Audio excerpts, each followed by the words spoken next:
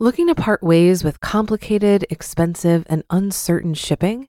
Then give your business the edge it needs with USPS Ground Advantage shipping from the United States Postal Service.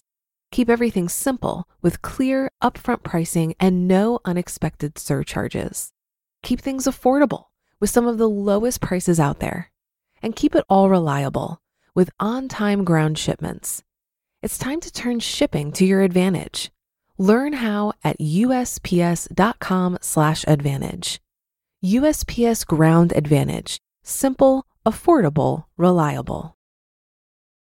When you need mealtime inspiration, it's worth shopping Kroger, where you'll find over 30,000 mouth-watering choices that excite your inner foodie. And no matter what tasty choice you make, you'll enjoy our everyday low prices, plus extra ways to save, like digital coupons worth over $600 each week. You can also save up to $1 off per gallon at the pump with fuel points. More savings and more inspiring flavors make shopping Kroger worth it every time. Kroger, fresh for everyone. Fuel restrictions apply.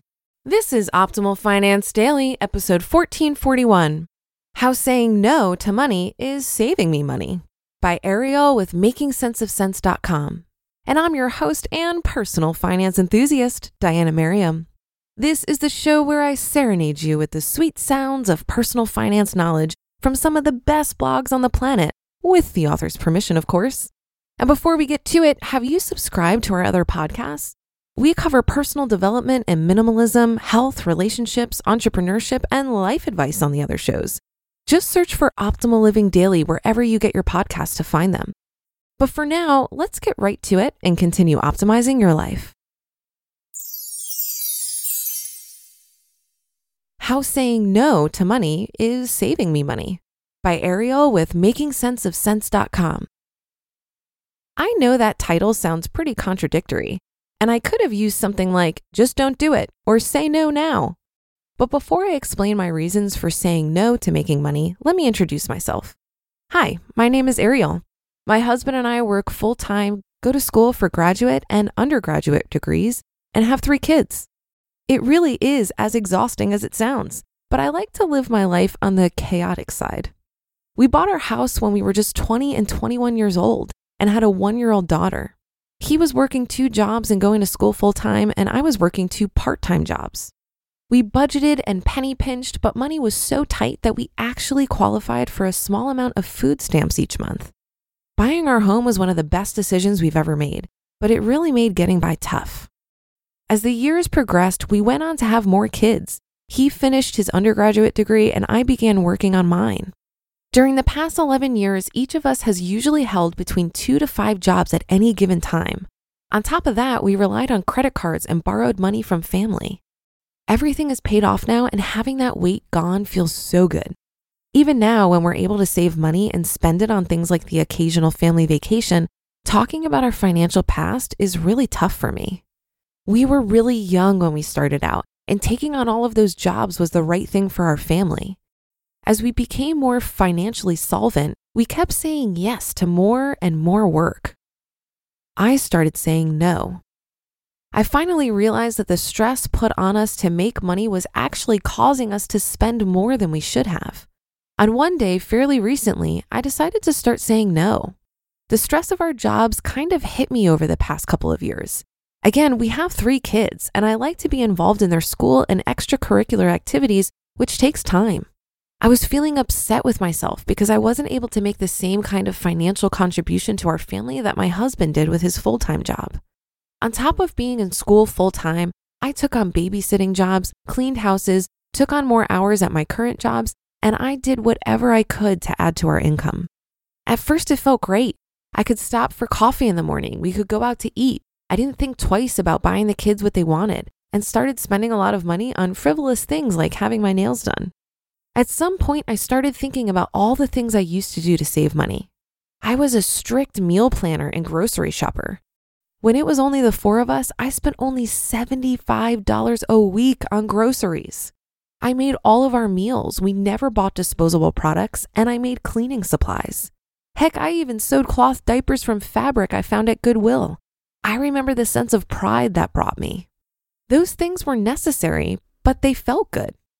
I had stopped doing all of those things because we were making more money, but all of the money we made wasn't being saved or even used on meaningful things. There were a couple of months in the past year when I was working 5 jobs for a total of 50 plus hours per week. Some of these jobs, like in-home childcare, didn't even pay minimum wage. I began to realize that all of the spending I was doing was to compensate for the time I didn't have. Instead of making dinner, we did takeout. Instead of making coffee in the morning, I stopped at a drive-thru. Instead of looking through things at resale shops, I ran to the mall. With the decision to stop taking on more hours and saying no to additional job requests, I found myself with the time to make dinner, which is something I genuinely love doing for my family. I have the time to meal plan again and not only grocery shop, but actually use all the food in my fridge. There is nothing more depressing than throwing away food. Life is still chaotic with school and kids, but this summer we're planning on working a little less and enjoying our time with one another. We're starting a vegetable garden. We'll have the time to find free activities in our area, pursue books at the library, and maybe catching up on sleep will allow us to spend less money on coffee.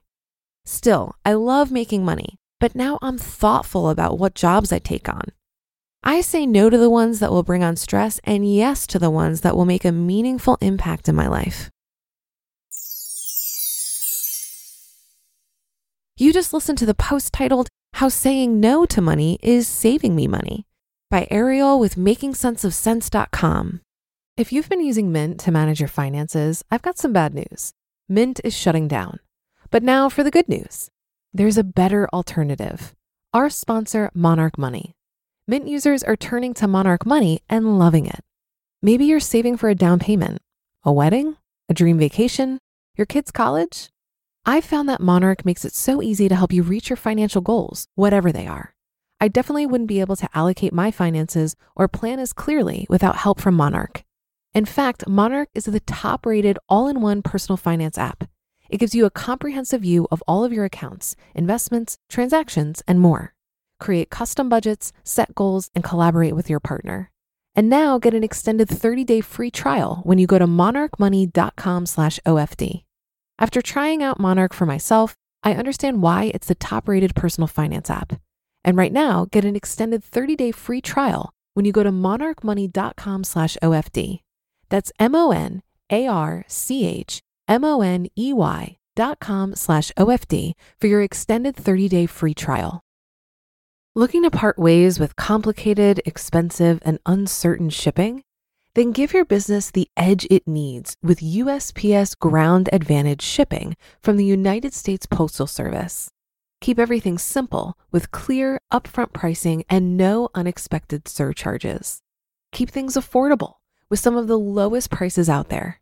And keep it all reliable with on-time ground shipments. It's time to turn shipping to your advantage. Learn how at USPS.com/advantage. USPS Ground Advantage. Simple, affordable, reliable.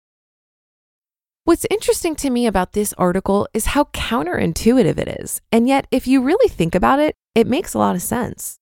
Many people work so hard to increase their income so that they can eventually relax a little and enjoy the fruits of their labor. However, after a certain point in your financial journey, for some that might look like debt freedom, for others it might be when they reach Coast-Fi. You can actually get the freedom, time, and space you're looking for by working less. I also appreciate the reference to lifestyle creep here.